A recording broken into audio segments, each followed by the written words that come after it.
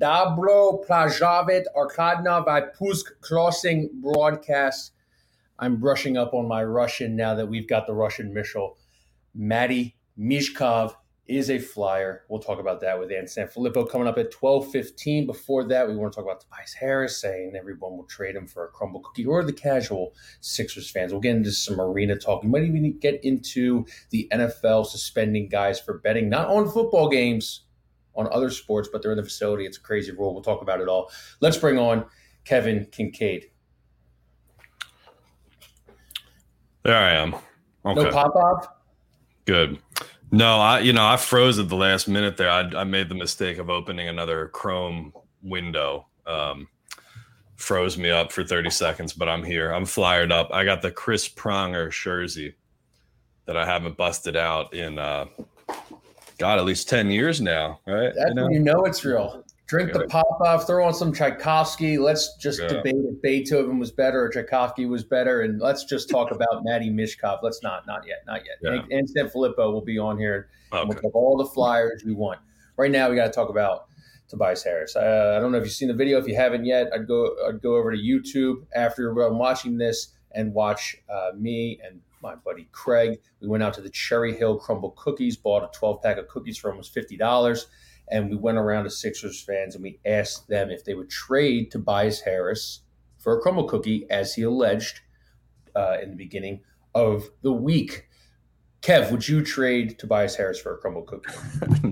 No, I would not. It was a good video, though. It was one of your better videos. I think the full quote that Tobias gave in that included the cookie line was actually pretty good.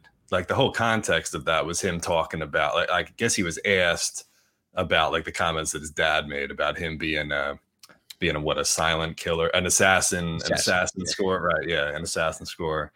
And good plug for the company he invests in, or that we think he invests in. But no, to answer the question, no, I would not trade Tobias Harris for a crumble cookie. I mean, 4 years ago, when Daryl Morey came in and you were going into year number 2 of Al Horford and Tobias Harris, if you could have gotten off the contract for a crumble cookie back then, you probably would have done it, attach a pick to it. But they attached a pick to Horford, so they were always going to just have to sit on that.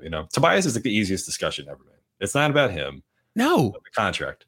It is. But I don't think – so that's what I wanted to ask you. Like, you've worked around Sixers athletes. You've worked around soccer players, professional athletes before.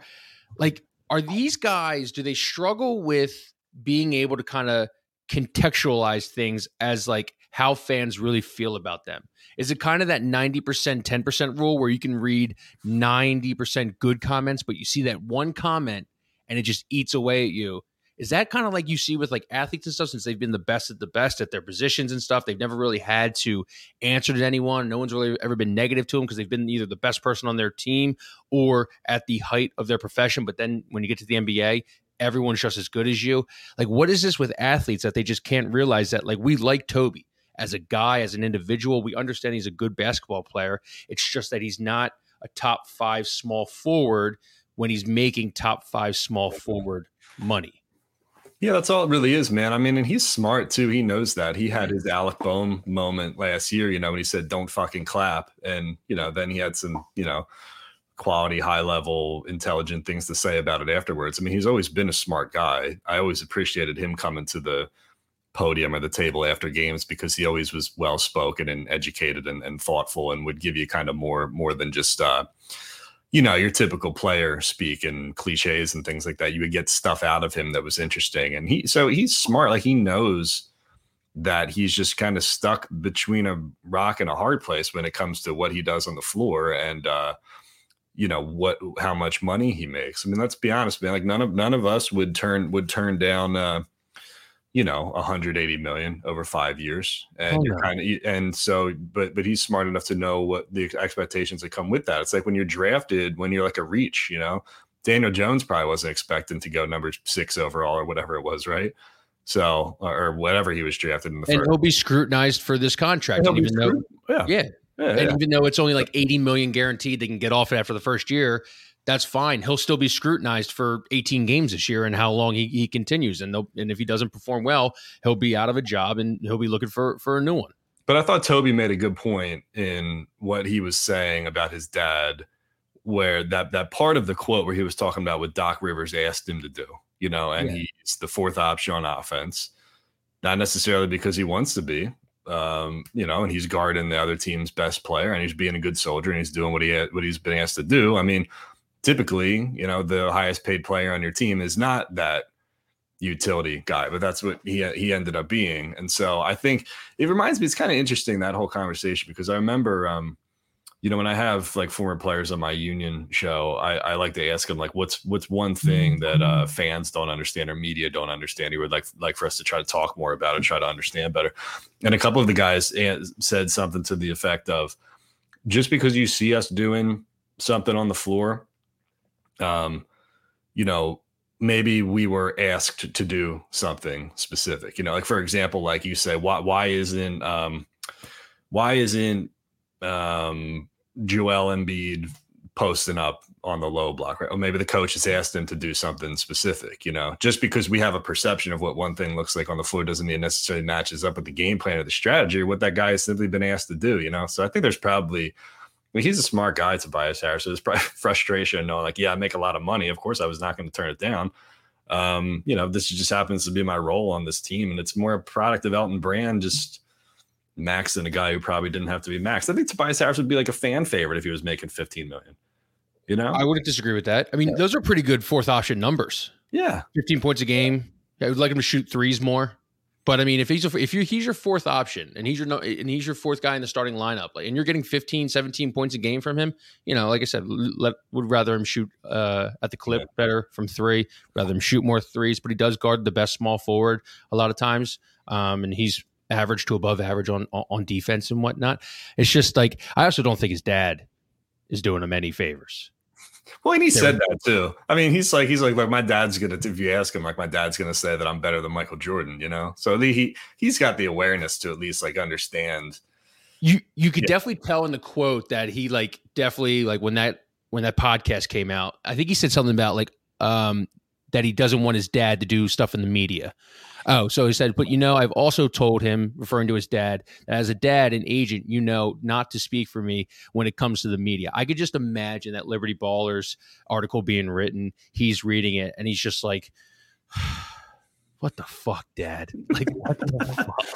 Like, now I got to go answer this. They're going to go nuts about this. I'm going to get made fun of on Twitter and stuff about being an assassin scorer. It's going to follow me for the rest of my time in Philadelphia. It's just, and then we had that thing where the guys from Let's Go to the Phones reported that his dad was next to somebody in a restaurant on speakerphone who we presume was Tobias, who was later it was later confirmed that it was Tobias's dad, being like, you're going to get traded this year. You're going to get traded. So his dad he's not the shyest of guys or the shyest of individuals and whatnot. And he doesn't do Toby any services, kind of being out there in the media and talking for his son. Because his only client, I believe, is Tobias, and then Tobias' two brothers. And then there's another guy who's a middle of the road NBA utility guy as well.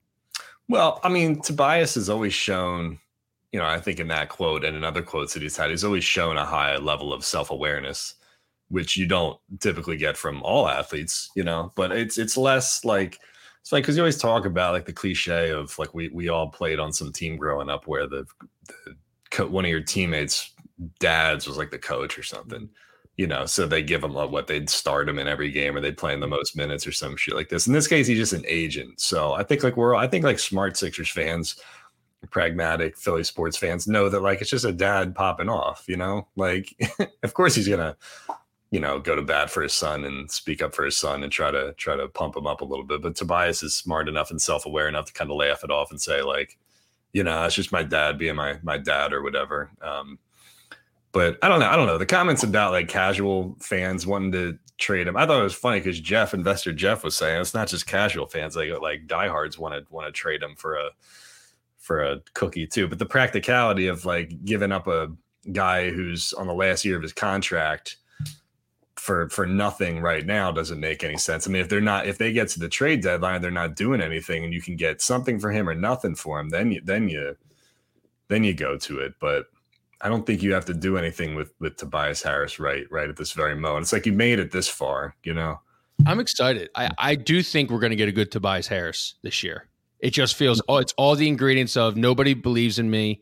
It's the ingredients of final contract. I want to get another one before I'm out of my prime. It's new coach, Nick Nurse. It'll be fun to see how he opens up. Guy who actually can call an offensive game and make adjustments and stuff. I think we're going to get a good Tobias year. I think we're going to see the Tobias Harris apology forms again. I don't know what's going to happen in the playoffs, but I think we are either going to get a good Tobias regular season where he's going to get traded at the deadline for something more valuable than we originally thought, or he's going to be a key piece to this Sixers team and will be good for the playoffs. I really do. Yeah, I just it's funny because we what did he have, like 2 points in Game 6? So three of the 4 games he had single digit points. Shot 25% from 3 during the Boston series. This is the Boston series I'm talking about. But he also had a couple good games where I think he had 28 one night. I think he had 19 one night in a loss. But he can fill it up. Not necessarily as like nobody's going to confuse Tobias Harris for the second coming of prime Allen Iverson, but when he gets in a groove and he's able to get those mismatches and kind of back down, that's Tobias's strength. It's like a 3-4 tweener. I mean, he can Tobias to the foul line, corner foul line. Oh, every time, just backing dudes down and like shooting over top of him. That's what he does though. He does the two dribble back down. Yeah, tries to find somebody, can't find anyone. Fadeaway jumper hits the front of the rim, and it's like Jesus Christ, Tobias. Yeah, well, and you always get that one or two plays a game where he gets stuffed at the rim, and you're like, okay, so we can cross that off the bingo card for today. But I mean, when he's feeling it and he's in a groove, like he's backing down smaller threes and he's fast enough to get past bigger fours. I mean, we've seen him score in bunches, but I don't know. We haven't seen enough of the ball in his hands in late game playoff situations anyway to know whether he's got like playoff dog in him. He's never gonna have in his hands. No. So like again, with the best case, his ceiling on this team is going to be is what, third option? Third option, maybe. He's never going to be a second option. He's never going to be. Maxi's having a tough game. He would be the third option. Yeah. So as Bumpy Jonas comes in with the typical, this is what most people say, always good for 30 against a bottom feeder in February. Like Embiid's not playing the second half of a back-to-back in Orlando, so Tobias goes up and gets like 30 or something. I guess, yeah, but it's just a podium game. February, when you're right, February when Joel Embiid is sitting out, it's always you can pencil in a Tobias podium game. Yeah, the Pacers are in town for a home game, and Harden's out or something like that, and Embiid only played 20 minutes. We're playing Charlotte for the 5th time in February, which I feel like happens every single year. Tobias did have his, I want to say it was like third best. God, it's so hard to look at his basketball reference because he was traded so many times that you have the 2 years here that you got to combine together. But this year he shot 39% from 3 on 4.4 attempts per game. He did have his best three-point shooting seasons under Doc. I am interested to see how Nick Nurse uses him. They were the best 3-point shooting team in the league this year. I mean, what's his face? Tyrese Maxey shot 43%. Georges Niang shot 40%. Even Embiid was up to like 38. They were the number one three-point shooting team in the league. Can you imagine that with a high usage MVP who was not a volume 3-point shooter, which is amazing to me. That's one of the funny storylines of the Sixers season. But let me ask you this. Would anybody dispute that the Sixers have last year, did they lose to the Celtics because they didn't have enough talent? I don't know. It wasn't in my mind, it wasn't a question of talent. It was a question of playoff dog and mentality. And but you can't measure heart. Like that's the thing. That feels so weird when we say like they didn't have enough dog in them. Well, what's the dog? Like what X plus Y equals MC squared plus dog? Right. Like you can't. Yes, it is a nebulous concept, but we all watched them fucking quit in Game 7, right? So if you tell me, I because I'm trying to talk myself into the idea of them running it back with a different coach. Right. I don't think that there was anything more that they needed talent wise or roster wise, maybe a better bench piece, but their starters were just as good as the Celtics stars. I don't think there was really any gap in talent between those two teams. I think the Celtics had the better mindset and the better mentality and more playoff dog in them. That's what I think. I see the chat. Nurse can impart any of that in these guys, then they got a chance to go to the Eastern Conference Finals running it back. I see the chat going off about Miami, alphas, dogs, all that stuff. I understand. Miami also shot an insane clip from 3. Like Haywood Highsmith went off in like the second round, and Jimmy Butler was going off. And, Tyler Hero gets hurt. They bring in Gabe Vincent. Gabe Vincent's going off. Not Kevin Martin, whatever Martin twin. Caleb Martin going off. They shot an unprecedented amount from 3. Also, I think we can admit to ourselves that who's the coach from Miami? Why am I blanking on this? Spoelstra. Eric Spoelstra is a top 5 coach in the NBA. Yeah. Like, yes, maybe they had more dogs, but there were some unprecedented numbers that the Miami Heat shot in the playoffs in every single round. I don't know how you can impart. It's a good philosophical question for like a sports scientist. Get that German chick who was working for the Sixers on the show. We'll ask her, whatever her name was. How do you, or can you, impart dog into somebody who heretofore has not had any dog in them? Like, can you even do it? Or is it like, are you like in a these are the things I ask myself. This is the worst sports conversation. No, I think it's a great conversation. I love these big, like loopy, abstract concepts. Is there anything to believe, or can anybody do anything to get to Joel Embiid? Or is the Joel Embiid that we see now going to be the Joel Embiid that we get for the rest of his career? Is the dog in Joel Embiid an English Mastiff, or is it a Shih Tzu? 610-632. You could fit a Mastiff inside of his frame. It's definitely not a wiener dog. I agree with Ford. See, Ford says this is good philosophical banter. Like my tattoos. Yes. But that's really, I can make that argument. I seriously don't think that the Celtics had the better, I would say that the rosters were a wash. They had guys like Marcus Smart and Jason Tatum, who I thought Tim Legler said this best in the Sixers thing that he said yesterday on Get Up. He said, Jason Tatum, he was talking about James Harden, really, but he was talking about Jason Tatum, who was like 1 for whatever the hell in game 6, 1 for 15 or 16 or something like that. And then he turned it on and flipped a switch and found it in the fourth quarter. And his point was that James Harden, like when you start a game and you see that James Harden's off, like he's off for the rest of the game. He's not finding himself halfway through it, or he's not going to rebound in the fourth quarter. Like James Harden's ceiling is up here and his floor is down here.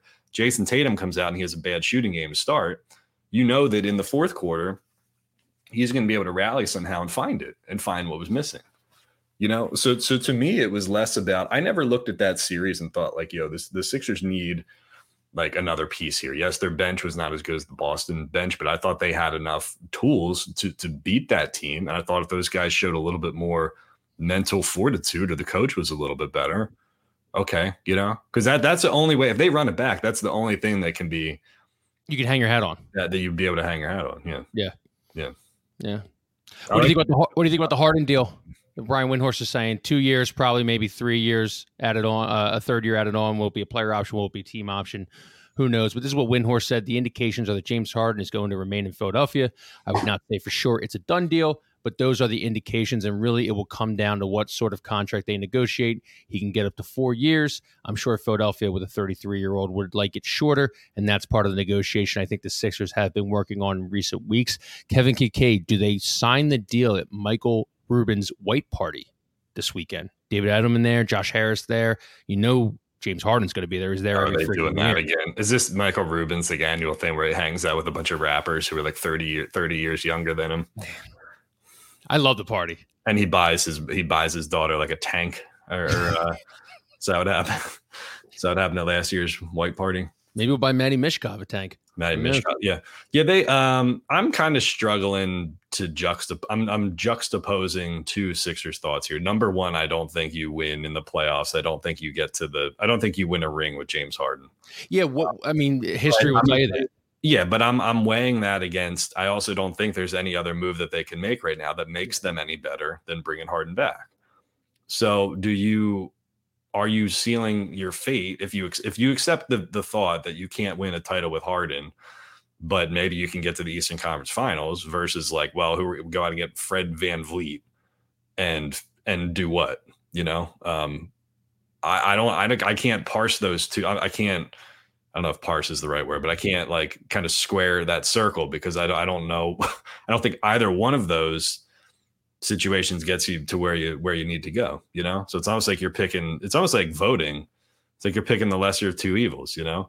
This kind of goes into my gap year conversation about, okay, you're going to run it back. You're probably going to be a 3 seed, maybe a 2 seed, maybe a 4 seed. You'll be right in the mix there. It depends on what Cleveland does, and it depends on what the Knicks do if they get any better, or the Heat get Damian Lillard. So I'm kind of like thinking like, hey, do they kind of just, hey, you know, give the old college try this year and then hope in 2024 they can sign that max slot without, you know, Tobias Harris's contract taken up. I don't know if they can afford Jaylen Brown. He's getting insane money now that he made another all NBA team. So he's getting the super max right now. I know Klay Thompson's way too old to probably sign. I'm trying to think Brandon Ingram's out there and stuff. So maybe they give the old college try this year, not really a gap year, but give Sixers fans something to root for. And maybe, you know what? Maybe James Harden's right. Maybe chemistry is all it takes in this league. And them guys playing now 3 years together, 4 years, maybe 5 years by the time his contract is over. Maybe they'll go for it. I don't know. I mean, we could sit here and we could shit on him. We can look at it with James Harden, and it deserves to be shit on because of his playoff success. He's had very little, and he's never really shown up in the playoffs when it mattered. It's just, yeah, it'll be interesting. But Kevin, going back to your point, and I read the blog. What do you do? You know, you kind of got to throw your hands up in the air. It's what do you do? I mean, there was a clear cut, and this is the same thing. They didn't have a clear path in 2018, 2019 either. At least they didn't think they did with the whole fluidity of the Jimmy Butler and Tobias Harris and Ben Simmons thing. And they ended up, you know, maxing out two guys that they shouldn't have maxed out. Right. And that compromised their salary cap or their roster build for the next couple of years, you know? So this is really kind of like a similar crossroads here. I just, I had a good thought. I felt like I lost it. Oh yeah. The talk of the gap year. Yeah. It's, it's just hard for me to stomach as I freeze here again, but I think you can still hear me. Now you're good. Keep going. It's hard for me to, like, in a pragmatic and a practical sense. Yes, I think a gap year and a reset the cap kind of year would be very beneficial. It's just like so hard for me to stomach that coming off of a Joel Embiid MVP season when his window could slam shut at any moment now, you know? I mean, one more significant injury, he's out for a year or something, and he comes back at age whatever, and before we know it, he's on the wrong side of 30, you know, as an oft injured big, you know? So again, it's like it's funny because I think the whole thing with the Sixers here is just trying to match up various timelines and decide like which ones can be pulled together and made concurrent and which ones cannot, you know? And I'm trying to talk myself into the idea of them just running it back with the new coach, and because I think that's probably what they're going to do. A lot can happen. Yeah. How did Nick Nurse win his first title? They went and made a blockbuster trade for Kawhi. They load managed the shit out of him. Yeah, and that's what they'll probably do with not James Harden, with Joel Embiid this year. Yeah. Maybe they run into some injuries in the playoffs. Maybe there's a couple bounces that finally go the Sixers' way, and maybe they win a title. I don't know. It's crazy. It's crazy to think about, but crazier things have happened. Maybe some team blows up like the San Diego Padres are supposedly right now, and they've got stars on it that they got to get rid of and stuff. Yeah. And one of them comes to the Sixers. We're in June right now. This is the ultimate June sports conversation, being like, well, this could happen, this could happen, this could go this way, this could go that way. Yeah, summer's not bad. Summer's like all the hypothetical stuff, you know. The radio was doing the Jalen Hurts, does he run too much thing, you know. But I can fill an entire summer doing Sixers hypotheticals. I can do Flyers hypotheticals now, man. I'm flyered up after last night. Yeah, real, I mean, like we had Ant on. Is Ant coming on anyway, or is he fucking?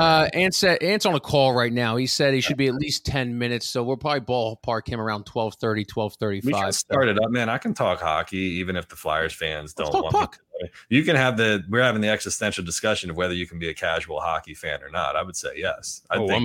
Dude, call me in June. I'm the biggest pink hat there is. Unless Matty Mичков starts pocketing 60 goals a season, then I'm a casual pink hat guy. I'll see you in June.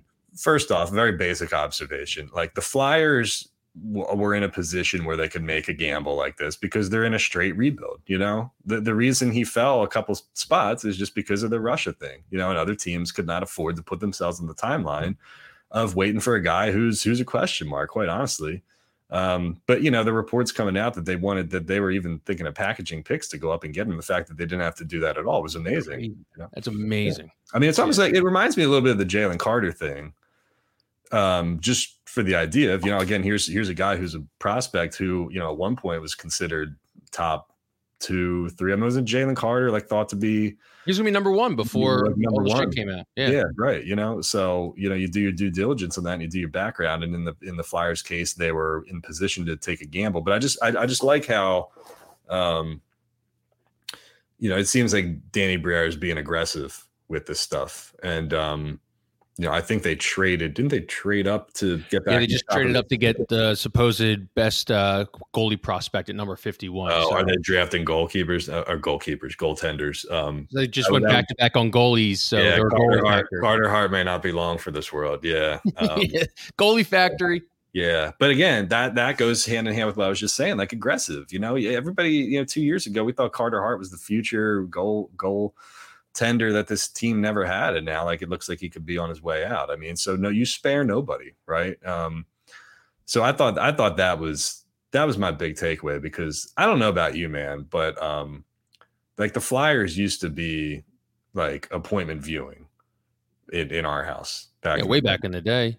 Legion of Doom was always on, even up until the 2000s. You know, like we had them on all the time, and like a guy like Mishkov gets people excited and gives you something to talk about. You know what I mean? It's the whole, remember how much we talked about the process Sixers, even though they were shit? So much fun. Because they're interesting storylines. Yeah. I mean, it's like, what could this guy become? Or is Dario Saric ever going to arrive? You know, is Mishkov the new Dario Saric? So, yeah. You know, like, and the funny thing is, talking to Ant, you know, Danny Briere had his comments and whatnot. Like they really do believe what that Mishkov will be coming over. Did you hear about those rumors about his dad? I think did you send me that and I forgot to read it or something? So these are like unconfirmed, but kind of confirmed. There was this French journalist from like 98.3 ESPN in like Montreal or something like that. But supposedly, I can't believe I didn't know this.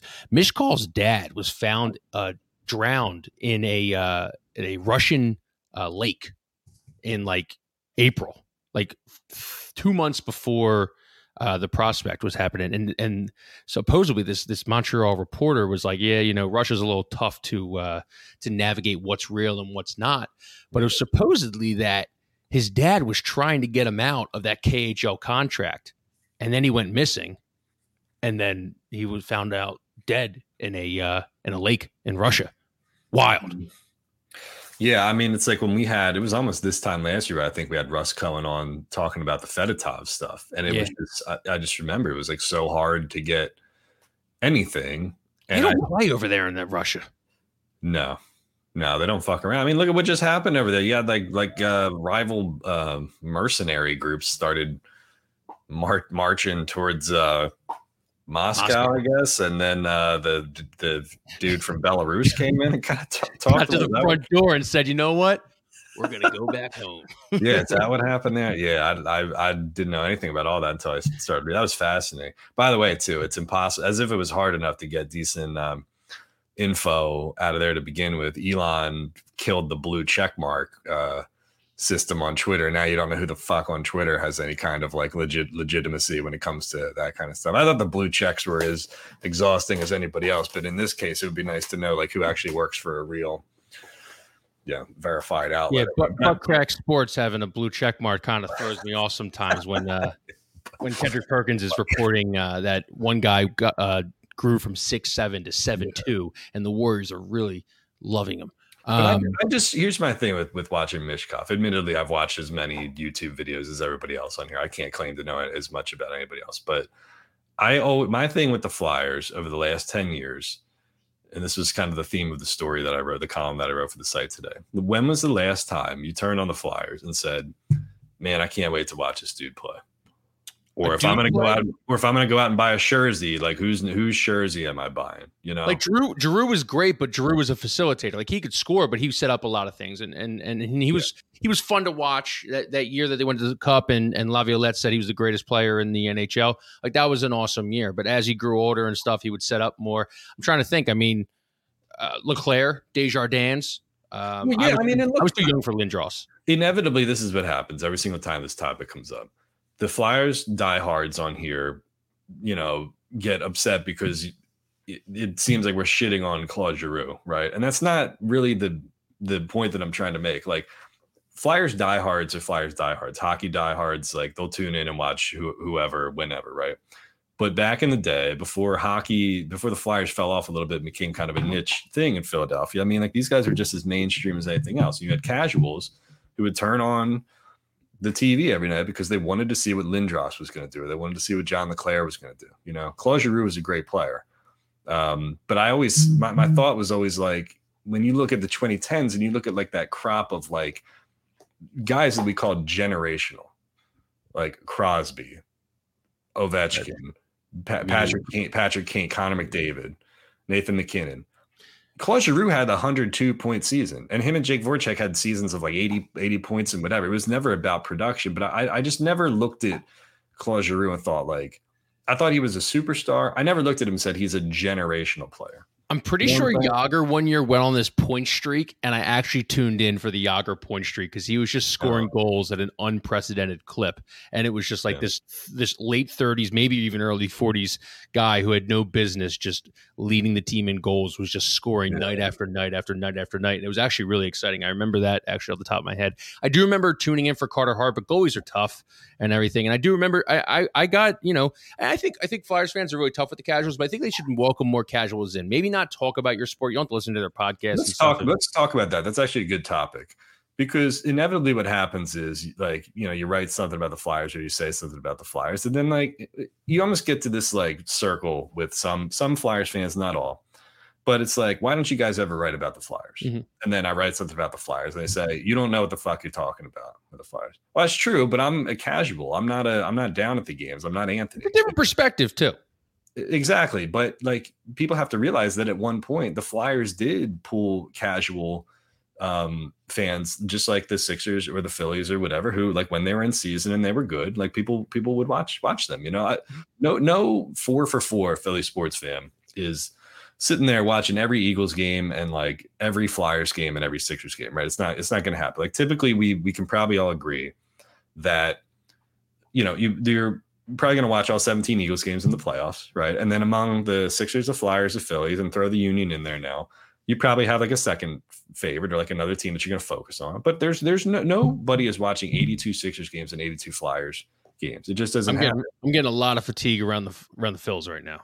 Exactly. And you can't gatekeep. I think Flyers fans got to decide one thing. It's like, if you want more people to talk about the sport, if you want to spot on the radio, if you want to bring the Flyers back to where they were 20 some years ago, you have to invite casuals back on the bandwagon, because they were largely the ones who pushed it over the edge during the Legion of Doom era. And even in 2001, 2, 3, when you had Roenick and Keith Primo and guys like that, and Peter Forsberg came for that 1 year, 2 years, or whatever it was.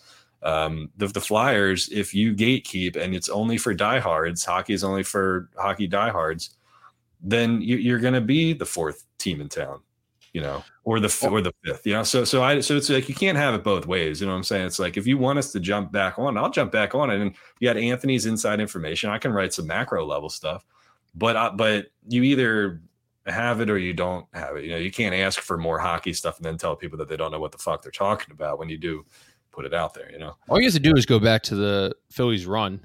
I mean, we had those conversations all last summer. Yeah, about why they can't fill the ballpark, why they can't do this. It's people rather go down the shore, people rather do something else than root for a 500 ball club that hasn't made the playoffs in 11 years. And then that World Series run came, and people were calling it 4 hours of hell. And, you know, there were some people getting back on the bandwagon. There were some people who were diehards that, you know, invested more in stuff. But we all just came together as a community, as a city, and we just had the time of our lives for an entire month. It was amazing, and that's what can happen and that's what did happen when the Flyers went to the Stanley Cup and they had those magical runs coming down 3-0 from the Bruins and winning that series and stuff. Like, it's so much fun. It's so much fun to include people that want to be a part of it than it is to be like, no, you stand over there because you weren't with me in the when they drafted Matty Mishkov.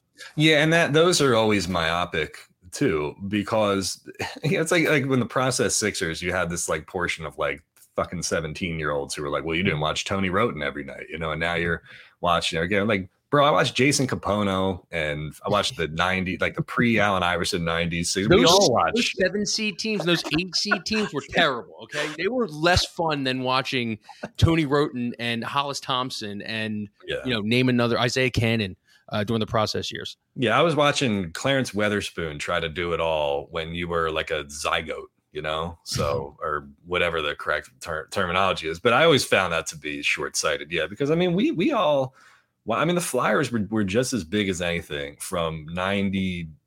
When did Lindros start? 92, 93 through like that really shitty year that they had in like 2005 or 6 or something like that. But even then they had Mike Richards and they had Jeff Carter and Pronger comes in and they go on that run in 2010. And then from there, you got like, Giroux and Voracek alternating going to the playoffs every other year, and that wasn't compelling, right? It wasn't, I don't know. No, those guys didn't really resonate, And the boys grow up and then they didn't go to Sea Isle anymore. And then they have their children and everything. So they're not behind the bar, bartending, getting fucked up. No, they're not doing Jason Kelce stuff. They're not Joel Embiid playing tennis with Daryl Morey. I mean, like, what is the Flyers like peripheral stuff that we're writing about, or what gets them into mainstream discussion again? There's nothing. Like, Giroux is a good dude, like a great player who just kind of kept to himself, right? I mean, like, you had some goofy Scott Hartnell. Nice. You had the Penguin series, yes, where where Laviolette wanted to fight Dan Bylsma or whatever, and Scott Hartnell with the viral Hulk Hogan. He had some moments in there, but it wasn't. Well, Giroux used to throw his fastball a lot though when he was growing up. Like the 2 broken wrist ping pong picture is an all-timer. Him getting arrested in Canada for slapping the cop's ass, that's an all-timer. I just feel like, then you got to grow up at one point. You can't be doing that when you have kids. But those were what now? Like 12 years ago or something like that? I mean, like, G was here for a long time, So, I mean, those are like the heydays of Crossing Broad when Kyle would do all the Sea Isle stuff and follow like Randy Miller and Sam Carchidi's exploits in Florida and whatever, But I mean, but the point again is that the Flyers were just as mainstream as anything else, So you're going to be at a point now where Flyers fans are going to be in a position to welcome a bunch of people back on. I mean, it's their decision whether they want to gatekeep or not, and Here's the Sanfilippo update. He's still on the call, hasn't spoken one word. People just keep droning on. We've all been there. What kind of call is he talking He's about? He's got 17 jobs. I can't imagine. No, like, this is his actual day job. Yeah, I think this is probably the theater or his day job or whatever his day job is. I know me and Ant really don't talk unless it's about the Flyers and surrounding. We got 2 hockey guys right here talking about, Dude, we're just talking puck, man. This is Run the Goalie. All right, remember that. This is Run the Goalie. When I was driving back from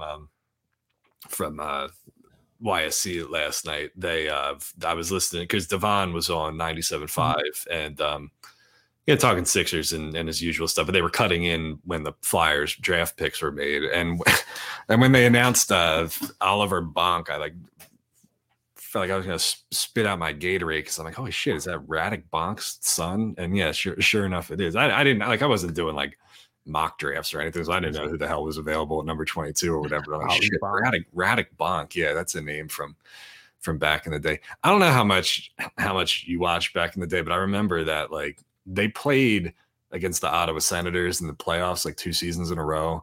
It's like 2002 and 2003, and the Flyers were pretty good back then, coming out of like the Legion of Doom era, and they Radek Bonk was on the Senators, which is why I'm bringing this up. He was on this team with like Daniel Alfredson and Zdeno Chara and Marian Hossa, and I think like Spezza might have been on that team too. But this playoff series, I'm telling you, was like one of the worst things I've ever watched in Philadelphia sports. I think it kind of got, I don't know if anybody in the chat remembers this, but I think it got overlooked a little bit because I think that was the same year that the Eagles bombed out to Tampa Bay at home, the playoffs, and had the Joe Jurevicius shit or whatever.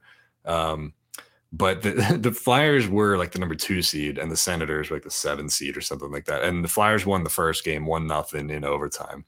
And then they proceeded to score 1 goal for the rest of the series. And they lost 3-0, 3-0, 3-0, and then they lost like 2-1 in overtime.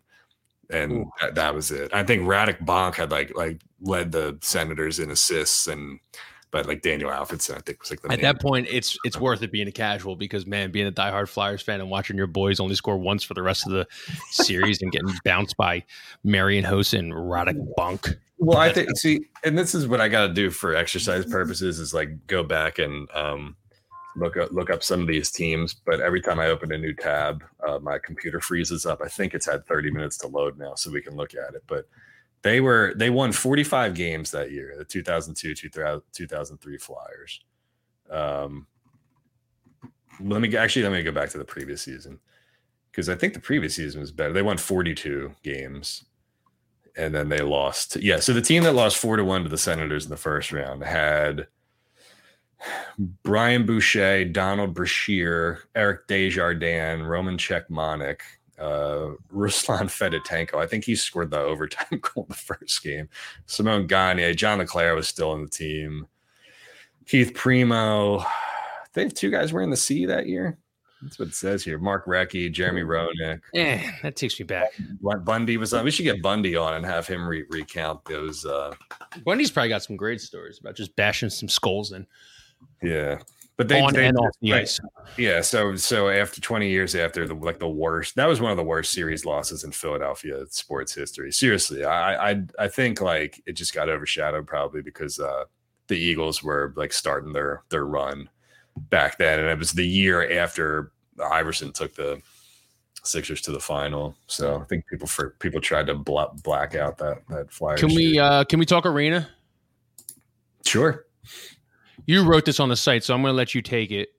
What's going on now with the arena? It seems like Eskin's blabbing off of the mouth again. Yeah. So Howard came out and he tweeted something to the effect of the Flyers are displacing the Greyhound terminal or forcing the Greyhound terminal to move. That's not true at all. The Greyhound terminal was set to move, and they had approached the city about asking help in finding a new location for that. You remember when we had Squilla on back in January, we asked him about that, and we said, hey, what's going on? Because it was our understanding that was going to leave, that was going to be gone regardless. So David Edelman quote tweets Howard and says, fact check, Greyhound notified the city of its intention to move in April of 2022, which is before we were involved in the site. Your sponsor should provide you more accurate info.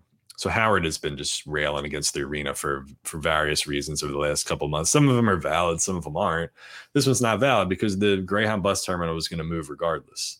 Yeah. And you can ask yourself, like, okay, I'm putting the back side of the Flyers arena there. Hey, Craig, too, if you want, you can pull up that YouTube video of the walk around that we did, and I can show everybody exactly where it is. But look, does Chinatown want the arena there? No. But even if the arena fails, there's something new is going to go where the bus terminal is anyway. So that was kind of the point. It doesn't really matter that what the Sixers' involvement is, because that was going to disappear. When is the arena decision coming? Because I would like that to happen ASAP, because I am tired of this arena talk. I used to be, I don't know what I am. I don't know if I want it. I don't know if I don't want it. I don't think it affects my life, whether it goes there or whether it doesn't go there. I'll continue to go down to South Philadelphia. Mm-hmm. Would it be cool to see that part of Philadelphia get revolutionized? Yeah, it would be cool. But now I'm just at the point where it's like, I just can't stop listening. I just can't. I got to stop reading Howard Eskin talking about tailgating in the months of January and how bad this arena is, when he would let the Eagles build on his own mother's house if it came to it. But the reason there's so much talk about the arena now is because this is the most critical portion of the timeline, like the months leading up to whether it gets approved or not. I mean, if it does get approved, we'll probably do an arena post like every couple months, right? Because there's not going to be that much to talk about. The video you're watching now, if you're on the YouTube, excuse me, is looking across the street from the arena site. So there's a bunch of empty storefronts here. And what did it feel like down there? What did it feel like? Yeah, just this was a random day. What, a Thursday, Wednesday? Yeah, we went down after we did the flag football game down in NovaCare. So Craig and I just came up and took a walk around the block because we were like, well, let's just go to the actual site and show people like where this is, and you can decide for yourself how it's going to impact Chinatown or how close it is to Chinatown. You know, but you got this big black wall that's like temporary wall across the street. Behind the way we're walking, there's a CVS on the corner that's still open, and there's something else down here on the corner that is open next to another shutdown store. And then that's the location there, looking at the Fashion District across the street from 10th and Market. And then you see the H&M and the American Eagle on the other side. That part's going to stay. So the Fashion District, the mall is still going to be there. It's just going to be a smaller version of it. And that part across from the H&M is not going to be there, right? That's where they would put the arena on. That's the part where the arena would go. Yeah. So now we're walking. Yeah. So that part there is where the arena would go. And then the Sky Bridge, everything to the right of it, everything to the east would still be mall. They would just be more compact. Like, how close is this buttress up to Chinatown?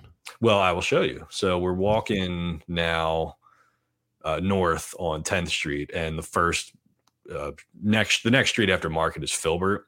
So this is like the back end of on the left there. That's where the AMC is, that back entrance there, and the Filbert would disappear. Like this stretch of Filbert Street would disappear. I think the terminology, they would strike it from the whatever. Which they tried to do before and get that passed into legislation. And then Squilla's team passed it through. But then supposedly the Chinatown legislators found out that they were trying to strike it, got it removed from the language. People are accusing the Sixers lawyers of putting that in there. Squilla said he didn't see it. It went in after, blah, blah, blah. But I'm letting they accused them of doing it like surreptitiously or whatever. So anyway, we're walking past the Greyhound bus terminals on the left, like those concrete blocks on the left, and you can see the Chinatown Friendship Arch in the background there. So you're walking up to Cuthbert Street here, and that fence, you see that tagged fence on the left with the graffiti on it. That's technically where people are saying Chinatown begins. So like when you pan down, you see that mom and pop store right there at 10th and Cuthbert. And then when you pan left, you get the back end of the Greyhound bus terminal, and then the back side of the arena site there. So, and how close would that come to the new businesses? Would it be going past these buses, or would it go right up to that fence? I'm thinking it would probably stop where those buses stop, because I believe technically we're walking on Cuthbert Street right now, which just kind of, you can drive through that like little hole underneath the parking garage to the right over there, and it comes out under the tunnel near Reading Terminal Market where the Chinatown bus, I don't know what you guys called it, but there's another bus that runs from like Philly Chinatown to New York Chinatown. I see that one all the time in Jersey, going down to the shore, going down Cherry Hill. Yeah, we used to go up there for concerts. It was like $20 or whatever. But Greyhound, great rates. Yeah. So I guess we're walking west now, and then we turn the corner here. So everything that's tagged there on the right, that's the border. That's where it would stop. So the Sixers would acquire everything to the left of where that little barricade is there, and then we've got the AMC, the backside of the AMC here, and Greyhound on the left. But they can't acquire the whole block of between Cuthbert and Filbert, because there's a huge parking garage and like a bridge, like another sky bridge, I think, that goes over. But that's where it is. I mean, I think I actually reversed back to the border here again as I'm walking, so you can kind of see that it's right up. Yeah, here it is. So this is the border right here. That's the first like mom and pop shop on 10th, and then that's the border, and then that's where the Sixers arena would be. So it's going to be like 15 feet from the Chinatown border. And which we said from the beginning, I mean, it's going to be right the fuck there. It's not in Chinatown, but it's going to be right there. So yeah, it's going to have some kind of impact, of course. You know, I don't think anybody's naive to that at all. I just thought it was misleading when people were saying, well, it's Chinatown arena, Chinatown. Well, it's not technically in Chinatown. Yes, it's going to be right the fuck there. That's going to have some kind of impact on it. So, and that's the other corner at 11th and Filbert. So figure it out. Yeah. All right. Somebody figure it out. Somebody bring it up to the legislatures, whatever the hell you have to do, the Congress people, the council people. Figure it out. Let's get it done. Let's get an answer so we can stop listening to everybody just fight about it. The Inquirer in Chinatown's back pocket, Howard Eskin in Chinatown's back pocket, us supposedly in David Edelman's pocket on his payroll. You know, It's just ridiculous. It's so ridiculous. Nobody has a different thought. Everyone just keeps writing the same article. That's the annoying thing. Yeah, and look, just so people know, we've reached out to Chinatown is being represented by has a PR firm that's working with them to help promote some of the stuff they're doing. So we went to the PR firm and said, hey, we'd love to have somebody on the show, multiple people on the show if they want to come on, and we should do it in Chinatown. We should what now? We should do it in Chinatown. I'll go down there. Yeah, why not? Dude, get some Chinese food.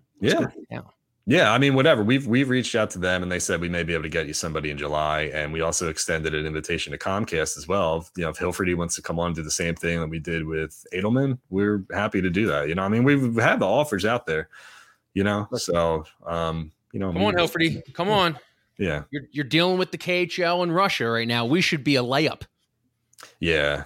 I just think it's funny because all you can really do is extend offers, and if people take you up on it, cool. And if they don't, whatever. But there are good pro arena arguments, and there are bad arena. There are good pro arena arguments and good anti arena arguments, but people got to keep it to that instead of just like putting out stuff that's just like not true. I mean, that's why we went down to the friggin' site. Be like, okay, all the bullshit that you're hearing, like, just look at it for yourself, and you can make your own decision on how close it's going to be and whether you think it's going to impact it or not. So that's right. Yeah.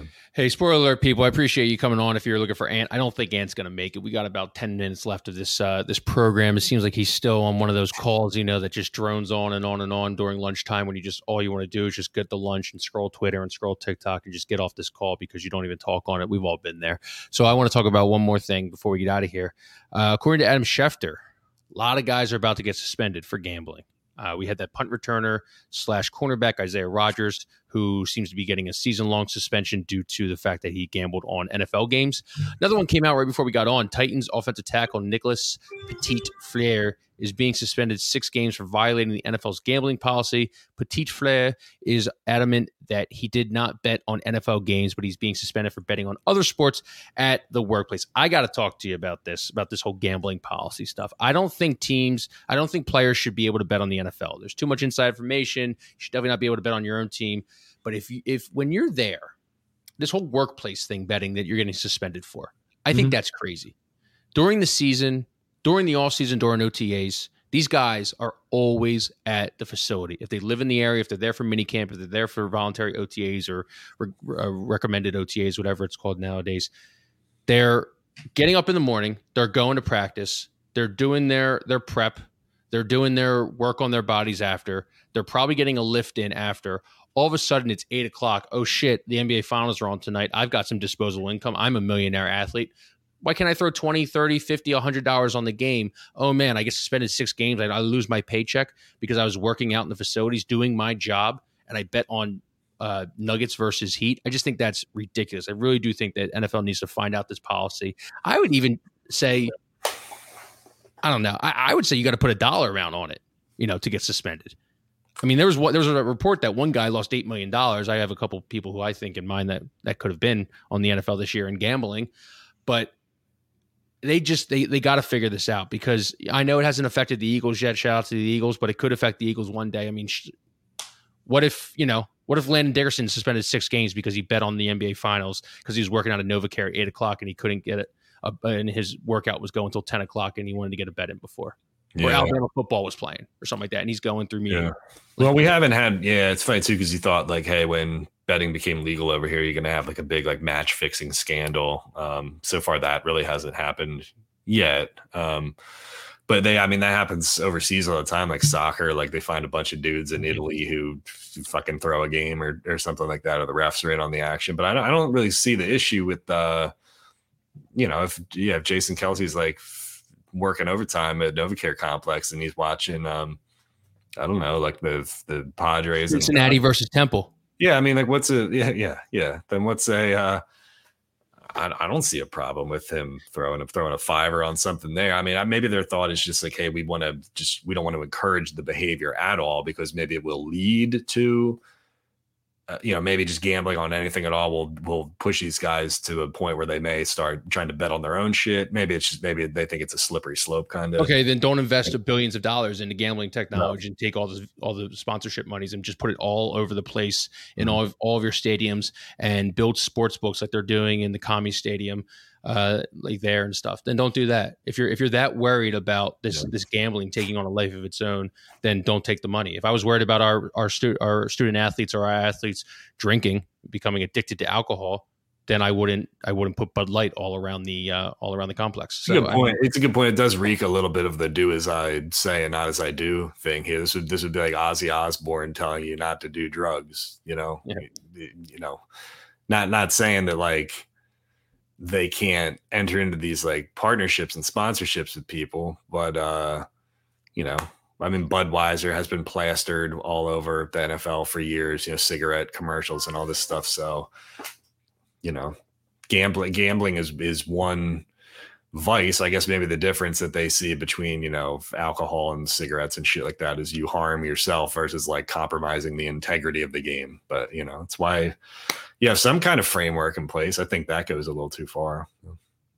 Yeah, I don't know what the future is. I just don't think taking millions of dollars from people because they gambled a little bit on other games is a healthy precedent to set. Well, and then you always get into the thing too of like the punishments look whack. Like if somebody gets suspended for a year for gambling, but they beat their wife and they're out like 6 games or something like that, and then what kind of message are you sending then, So it's like the NBA too. It's like in the NBA, everything's like a $50,000 fine. It just looks funny because like some guy, hits his kid with a belt or something. That's the same fine for like a dude who made a comment about, a sponsor or something. It's just funny because it's like the lack of congruity, the lack of things that are congruent. Yeah. That's why I never became a professional athlete, because I wouldn't be able to gamble. Yeah. Just diverted your career path instead. Yeah, exactly. Ford said congruency. Yeah, not congruity. Thank you, Ford.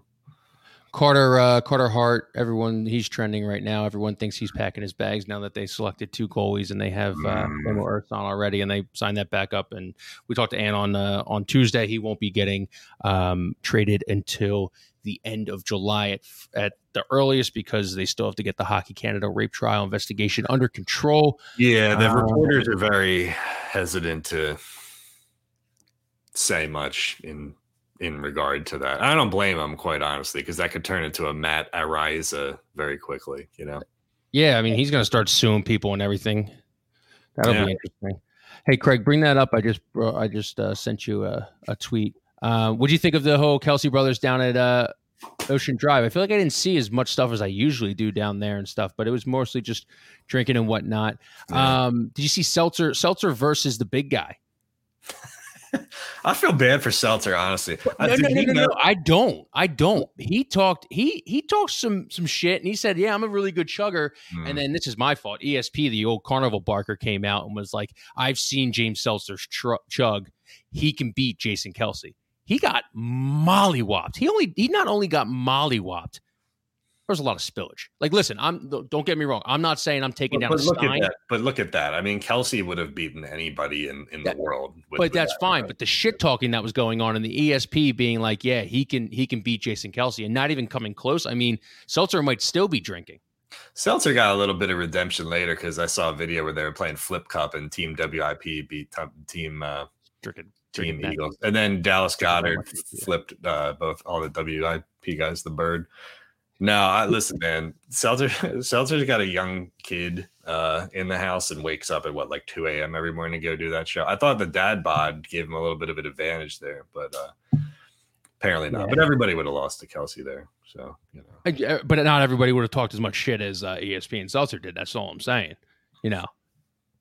They threw out if I took all my money and put it on Seltzer because of the the Eagles beat reporter who said, hey, the Eagles are going to go and dominate, the St. Louis Rams, spreads -8. They're going to beat them by 2 touchdowns. And I took all my money and now I'm living out on the street. I'd have to blame ESP, just like I'd have to blame ESP for this chug. I'm sorry. Yeah. Those are rules. Well, it's about that time. It's almost time for training camp tweets. So Maybe I'll take vacation during that week. Nah. You got anything else? Not really. No. I think we did a good job without Ant. We're not relying on Ant. We're two hockey guys here. I do got to say one thing. Cherry Hill, bad sports city. Very bad sports city. But isn't there some irony in there? And like to find the closest crumble cookies, they don't even have one in Philly. Everybody in Philly gets a free crumble cookie, but there are no crumble cookies in Philly. You have to go to Wynwood. You have to go to Jenkintown. You got to go to Cherry Hill. You got to go to the main line. Like that's such a mainline thing to do. Hey, our cookie company out here on the main line. Everybody in Philly, come to us because we are a part of Philly. Like every Villanova person thinks they are, and Villanova themselves. Right. We just bought Cabrini, by the way. That sucks. Cabrini kids 2 months before they got to go back to school or without a school. Congrats, you're now a Villanova student. Yeah, is Cabrini a Philadelphia school? I thought they would just merge them. It turns out they should buy Eastern too, and they should buy the military academy, right? Aren't they on the three of those like 2 minutes away from each other, or like on the same road or something? I don't know anything about the military academy, but good for Villanova. Valley Forge Military, yeah. All right. Yeah. Look at the site. There's nothing really much else to talk about. Jalen Hurts is the odds-on favorite. Not odds-on favorite, but he's got the most percentage of NFL bets for the MVP. He had that same last year as 40-1, 12-1. Pretty good juice on him. If he comes out and he wins, and I found this out, eight of the last 10 MVP winners, 10 of them were all quarterbacks, but 8 of the last 10 were number 1 seeds in their respective conferences. So if you look at this schedule, and I think they do start 5-0 going into the Jets game, if he wins 12 to 14 games, and they get the number 1 seed, I can't see there not being a banquet with Jalen Hurts raising up the MVP award. I have one final point, a very quick Union point I will make. They only got one dude into the All-Star game this year. They have the third best points per game in the league. They are, again, one of the best teams in the league. I think they have Union fatigue, Kyle. They're sick of just putting a bunch of Union dudes in the All-Star game every year. Wow. So this was like a Jokic and Embiid thing. They just put a bunch of other people in there instead of giving it to the Union guys. So. Has there been a lot of Union guys in previous All-Star games? They've been getting like 3 in, which is pretty good because there's a ton of teams in the league now. So, but I mean, they have like the defender of the year. They have the goalkeeper of the year. They have the best left back in the league. None of those guys made the All-Star game. They gave it to a first-time guy instead. It reminded me of the Jokic and Embiid thing. It's like, we've given these Union guys enough All-Star nods, so we're going to give it to some other motherfucker. Who made it? Jose Martinez. Okay, it wasn't like Blake. Blake didn't make it? No, Blake, Glesnes, Wagner didn't make Carranza didn't make it? When I was there, he had like 2 goals, 3 goals maybe. He could be a snub. You could argue for him being a snub. Elliott Shore Parks, your guy, argued that Julian Carranza is a top 10 Philly athlete right now. Okay. Right up there with Mitch Jones. James Seltzer was going to dust Jason Kelsey in a chug off. So right now for the next 24, 48 hours, maybe I'll take the weekend. I'm just not going to, I'm going to take every ESP thought with a grain of salt. All right. So, all right. This is fun. Good show. Yeah. Hey, thanks to everybody who's listening. Thanks to Craig on the 1s and 2s. Shout out to Cherry Hill, Bad Sports City. And we'll be back next Tuesday to talk to you. Have a good weekend.